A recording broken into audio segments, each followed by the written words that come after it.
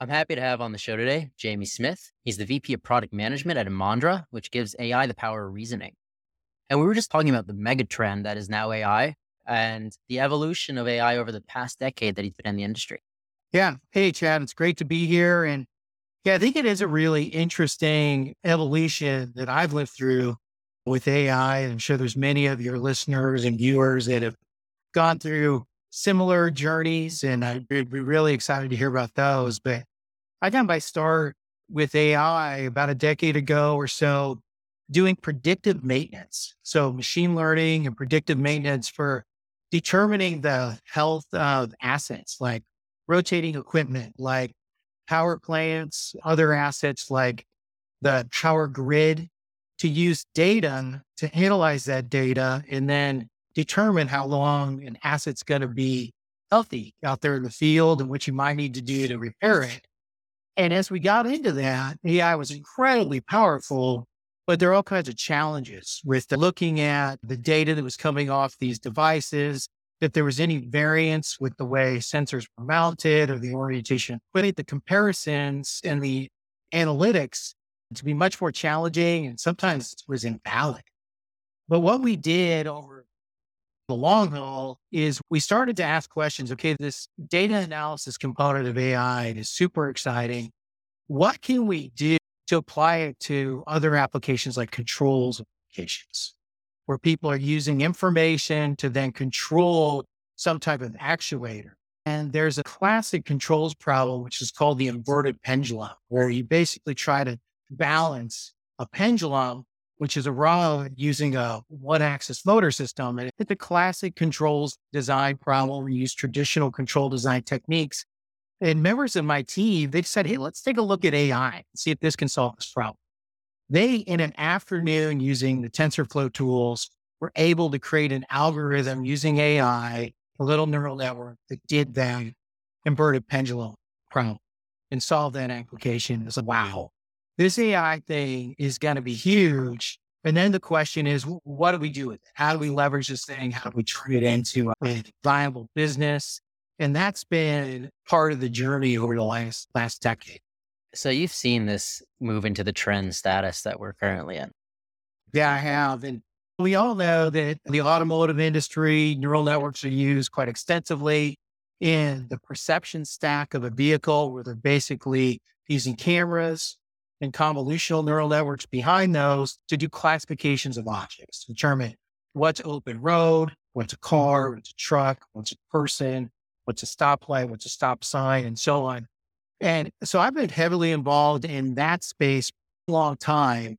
And perception has been a huge challenge for that industry as people have been trying to refine those stacks and dealing with challenges like incomplete data set and the overall complexity of training these systems. It's a really challenging problem. And one of the ways that they evaluate how well they're doing is by looking at how often they classify something incorrectly. And that's a pretty unsatisfactory or unsatisfying way to give yourself a grade. You take a step back and go, all right, we're getting it right 97% of the time. You're like, what about that 3%? It can be a little bit concerning.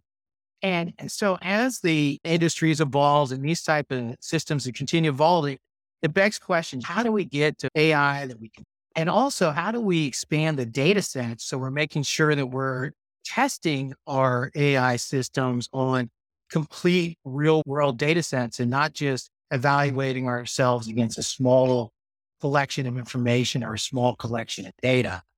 So that challenge has been weighing on me for quite a long time.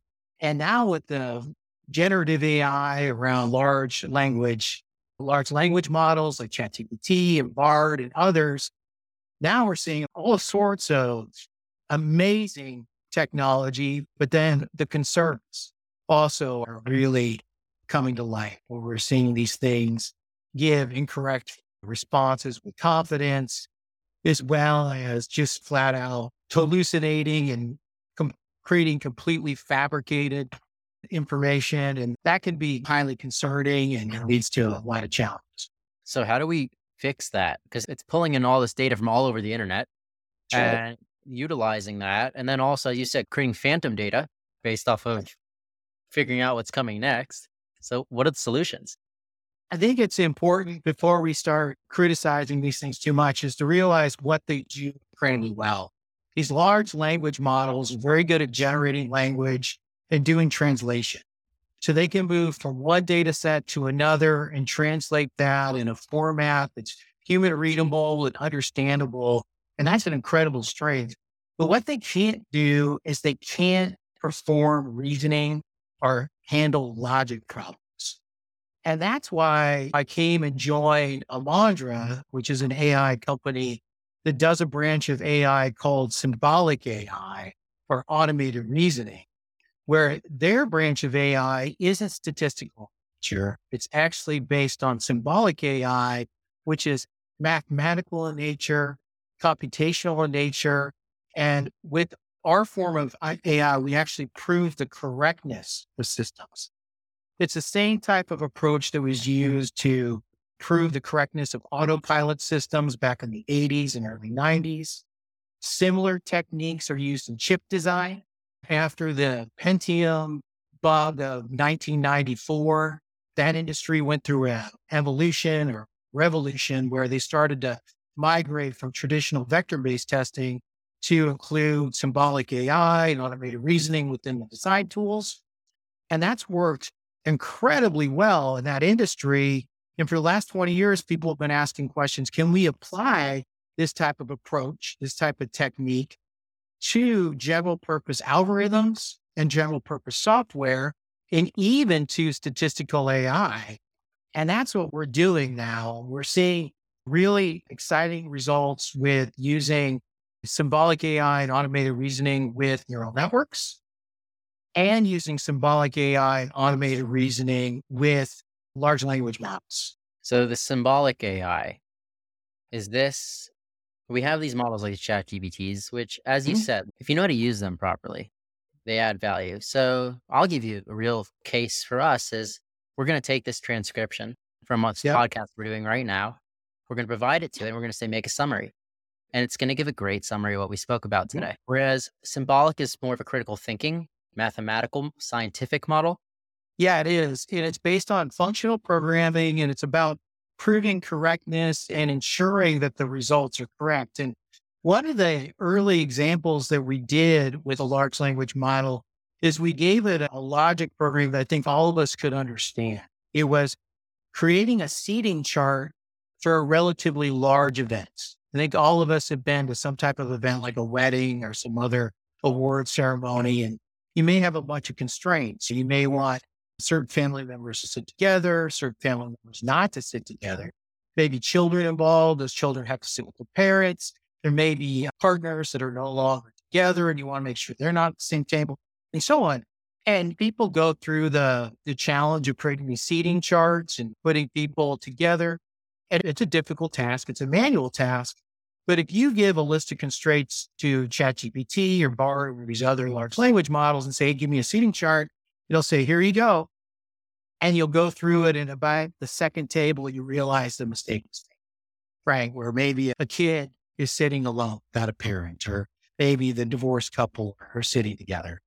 So what we have found is that the large language model is phenomenal at translating the natural language constraints and the natural language problem into formal semantics, which is what symbolic AI uses to reason about the problem. And then it's very good at converting it back to natural language. So with the Imandra, what we use is if you had a logic problem that you wanted to put on the table and have something like ChatGPT format for you and give you an answer, we would build a skill behind that problem that would allow you to set up the relationships, the constraints, the other components of the system. And in the case of the seating chart, we put together relationships where people have to sit together, relationships where they can't sit together, table sizes, and other constraints. And then we can use a ChatGPT interface to enter those constraints, just using natural language. And then you get your results back formatted any way you like, because we know when we get a result from a large language model, it's very easy to ask that large language model to reformat it in a different way for us. And that type of thing it handles incredibly well. The third component that needs to be added to these systems when they get large and complex is memory. We need to use things like a vector database to store large amounts of data, large amounts of information that can be converted from that data set into the formal semantics, reasoned about, and then converted back to natural language. You can use that and extract the information that you need from it with confidence. And it's very seldom where you use a large language model and you ask a question, and if it doesn't know the answer, it tells you. Typically, you'll ask the question and it'll give you an answer, whether or not it has confidence in that answer or not, because it can't think logically these problems. But with our approach, you'll get back that the constraints and the information you provided, there is no answer to that problem. And then you can continue to refine. So we're super excited about that type of work that we're doing. And we're also incredibly excited with the work that we're doing on eliminating bias, exposing bias within neural networks as well. And if we have time, I'd like to chat about that a little. Yeah, we definitely can on the neural networks. Yeah, because again, I think you're a pretty sophisticated audience, but people may not understand exactly how neural networks work. There's data flowing into these systems, and then there's oftentimes multiple layers of what we call neurons, these little computational elements where the information passes through, and then there's some kind of classification that happens where there may be a particular outcome that's being determined. And as it flows through this neural network, we don't really know why the incoming data ends up in the classification that it results in. And it's trained through using a particular data set, and then the system is validated, and then it can go through maybe a final testing phase with an isolated set of testing data. But again, the explainability, uncovering the bias in the system can be really challenging. And so what we've done is we've actually built systems where we can take a neural network, an architecture of a neural network, then we can replicate it, the architecture in a symbolic AI implementation, and then transfer those weights that are used within your neural network when you train your neural network to do, as well as the activation functions for your neural network. And then we can do reasoning about it. We can actually prove things that are true about your neural network, or actually ask questions and say, for these types of inputs, is it always true when inputs are within these ranges that you all, and we've used that with data sets for oncology, if you're looking for tumors, skin cancer, tumors and anomalies on the skin. We've also used it to analyze a large data set out there around predicting forest fires. And in both cases, we had some interesting results. In the forest fire case, we actually learned that there was bias in the data set that led to illogical results. And it's primarily because the data set was incomplete. They didn't have enough forest fire data for the months of October through February, the winter months. Would this be a proper visualization of how a neural network works? And you tell me, let's say constellations, and every star in the sky is a neuron or a point of contact. And the mappings or lines between each star, those are the neurons. And so the language model goes through and tries to pinpoint and then come out with an answer. Yeah, I think in the case, I haven't thought about it that way before. Specifically with neural networks, it's typically rows of neurons lined up one after another, and information flows into all the neurons and then flows to the next neurons and flows to the next neurons. But every time it goes through a particular neuron, a binary decision is made of where to go next. And it's very difficult to understand when you have a very deep, very large neural network pushing through large data sets to know what's happening. So if you think back to your star analogy, I think conceptually that can be pretty good, because if you can think of something being thrown out into the night sky and you can't see it anymore, and then something comes back for the night sky and says, here's your answer, you look at it and say, maybe that's right, but how did you get there? And there's very little information that can be provided. And so many people are asking that, how can we trust these things to control our power grid? How can we trust these things to diagnose a medical condition? How can we trust these things to even decide who's going to get a loan approved at a bank if we don't actually know how they work? So we're digging in deep to try to answer those questions. Are these things accurate? Are they correct? Do they match human intelligence and human intuition? And when they don't, try to help explain why they don't, and then come up with techniques to maybe we need to synthesize more data. Maybe we need to go back and get more real world data, continue to train this. What are your views on the activity NVIDIA is getting around AI right now? I don't know if I want to speak specifically about one company unless there's a really pointed question you're trying to ask, but they're definitely doing a lot of impressive work on the perception side for the automotive space. So they're one of the main engines for these autonomous vehicles with NVIDIA. And they're also doing a really good job at simulated environments where they're creating simulated based testing, but also simulated based training. And some of the recent things I've seen from them have been incredibly impressive, where they'll take a robotics controller that's trying to deal with multiple obstacles and train this thing through thousands and thousands, tens of thousands, hundreds of thousands of scenarios completely in a simulated environment. And so I'll make some comments that the techniques that they're doing around training AI through complete simulation, incredibly impressive. The architectures they're building to actually run these models inside real systems like cars, incredibly impressive. So they're an incredibly impressive company, but they're not the only company out there that's doing it. Companies doing great. Yeah, the reason I brought it up is that we're talking about the mega trends and how this is getting so much hype right now. Yeah. And they're like the epitome of getting the hype and absorbing all of it as much as possible. Yeah. I think it's good with good reason, right? They built some great technology. They've made some phenomenal investments.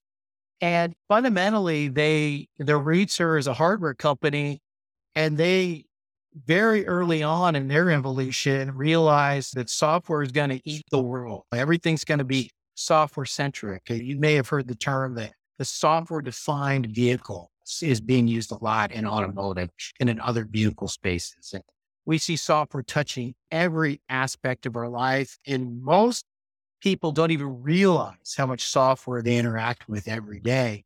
And I think one of the things we can take away from NVIDIA is they saw this evolution and trend happening in the marketplace and they got in front of it.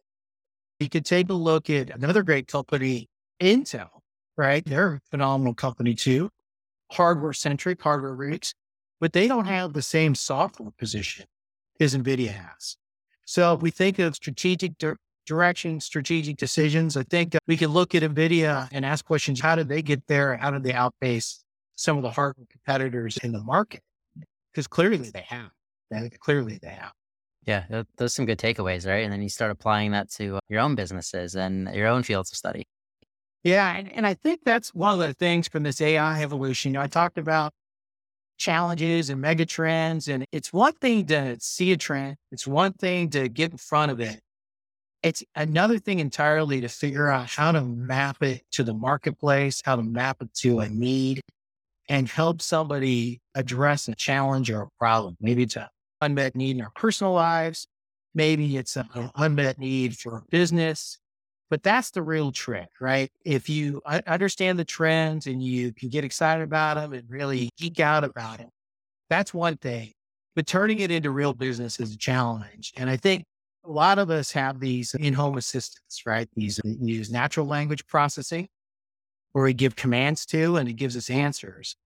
And I think that many of us may have saw natural language as a trend and saw it as something that was coming, but only a handful of companies had the forethought and foresight to actually turn it into this home assistant that people are going to use to ask simple questions. And now they're in a position where the questions can get more sophisticated and more complex as the models continue to increase in complexity. And what we're going to try to do is help get answered. And Definitely.